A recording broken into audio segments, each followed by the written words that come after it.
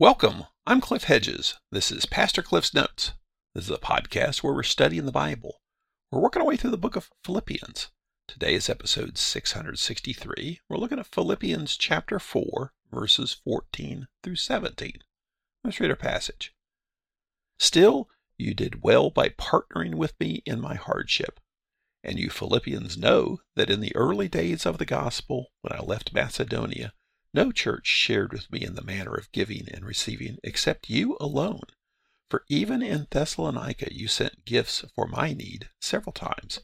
Not that I seek the gift, but I seek the profit that is increasing to your account. This is Paul's letter to the church in Philippi. Paul has had a long relationship with this church. He first encountered the Philippians on his second missionary journey, and has kept in touch with them ever since. He's made several trips there, and they've supported him, as he points out in the passage we're looking at today. Paul's imprisoned in Rome. At the very end of the book of Acts, there's this 2-year imprisonment in Rome, and we think this is probably the latter part of that 2-year imprisonment. He's sending this letter to the church in Philippi. They've sent a monetary gift to him via Epaphroditus, and Paul's sending Epaphroditus back with this letter.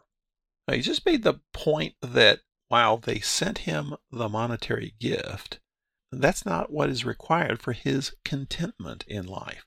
What makes him content in life is Christ, that he can live in any circumstance through Christ. He can be in poverty, he can be well off, he can be hungry, he can be well fed, but he can be content as long as he's in Christ.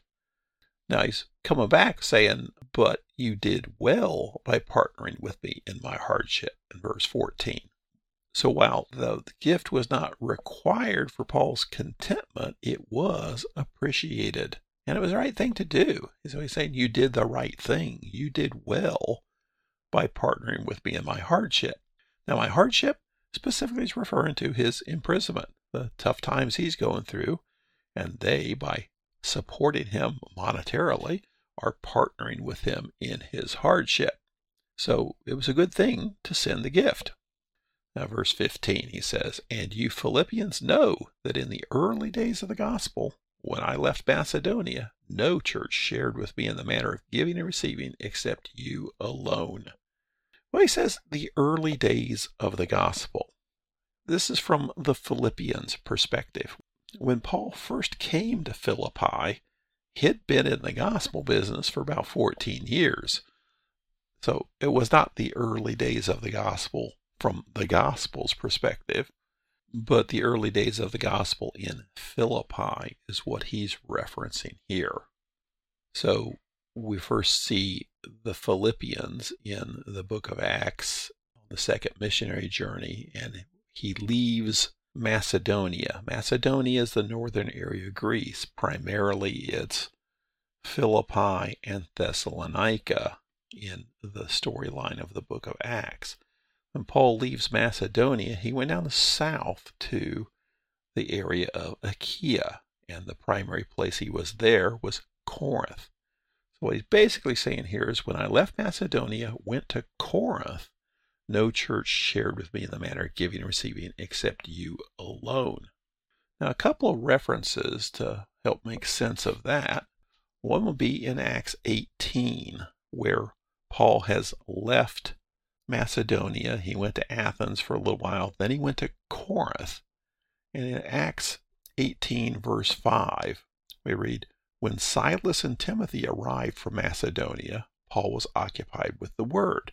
Now, point there just being, Paul had already come to Corinth. Paul had encountered Priscilla and Aquila. They were tent makers. Paul's a tent maker. So Paul worked with them to support himself by making tents with Priscilla and Aquila. Then Silas and Timothy arrived from Macedonia. And it doesn't necessarily say it here, but the implication through the other things is they brought a monetary gift from Macedonia, specifically Philippi. Because we read in 2 Corinthians 11, Paul is addressing the Corinthians in their lack of support basically for him, that he never received any money from the Corinthian church. 2 Corinthians 11, starting with verse 8, he says, I robbed other churches by accepting support from them in order to serve you. And when I was with you and was in need, I did not burden anyone. The brothers who came from Macedonia supplied my need. So I refrained and will refrain from burdening you in any way. So the point to the Corinthian church was, when I was in Corinth, after he had left Macedonia, I didn't get any support from the church in Corinth. And I didn't even try to get support. I think the problem there was these factions at war with one another in the church in Corinth. And Paul didn't want to take sides with anyone, so he did not accept any monetary support there. But the church in Macedonia, specifically Philippi, did send money and supported him while he was in Corinth. So that's what he's referring to here in Philippians chapter 4. He said, no church shared with me the matter of giving and receiving except you alone. In verse 16, for even in Thessalonica you sent gifts for my need several times. So back in Acts, Paul left Philippi, and he had been some trouble. He had gotten arrested, was put in jail. The Philippian jailer came to Christ. And then Paul left town and went to Thessalonica. And Paul's saying, even when I went to Thessalonica, the town I immediately went to after I left Philippi, you guys supported me there. So even in Thessalonica, you sent gifts for my needs several times. Now, this is a difficult verse to translate, and several ways this gets translated in different English translations. So sounds like he's saying in this translation, the CSB, that you sent me several times, you sent me gifts while I was in Thessalonica. Now, the words that get translated several times literally are both once and twice. And that kind of means more than once. Well, how many more than once? Does it mean twice? Or does it mean several times? They chose to translate it as several times here in the CSB, but it effectively means more than once. And verse 16 could be translated both when I was in Thessalonica and more than once when I was in other places. So it's hard to know exactly what goes with what and how to break that up. The point being is, on more than one occasion, they sent support to Paul, specifically in Thessalonica, and perhaps in other places they supported him. Well, we know they also supported him in Corinth. Well, other places? Now we know he's being supported in Rome. There could have been other instances where they provided support to him. Then in verse 17, he says, not that I seek the gift. So this sounds like he was saying last time. The gift is not the important part. The gift is appreciated. He'll make that clear next time in verse 18.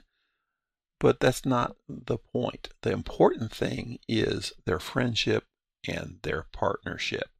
He says, but I seek the profit that is increasing to your account. You're using accounting terminology. And essentially he's saying, they're not just helping their friend Paul. They're supporting the work of God that Paul is doing. Paul is on a mission from God. Paul is doing what he was assigned to do by God.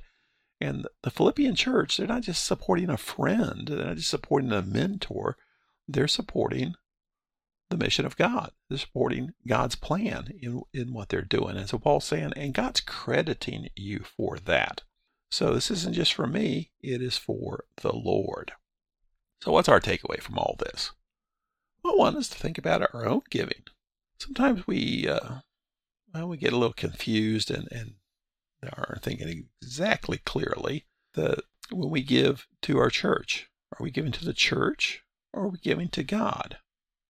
How you answer that depends on how you view the church. I had known people who had made a distinction between giving to the church and giving to something like missions. Money for the church is spent on us. Money that goes to missions is spent on real gospel work, real evangelistic work, the work of God. And it's a mixed up view of the church. That basically says that the purpose of the church is to meet my needs. So money spent in the local church is being spent on me. And it's also a misunderstanding saying, well, the local church is not actually involved in the work of God, because the purpose of the church is to make me happy, not to serve the Lord.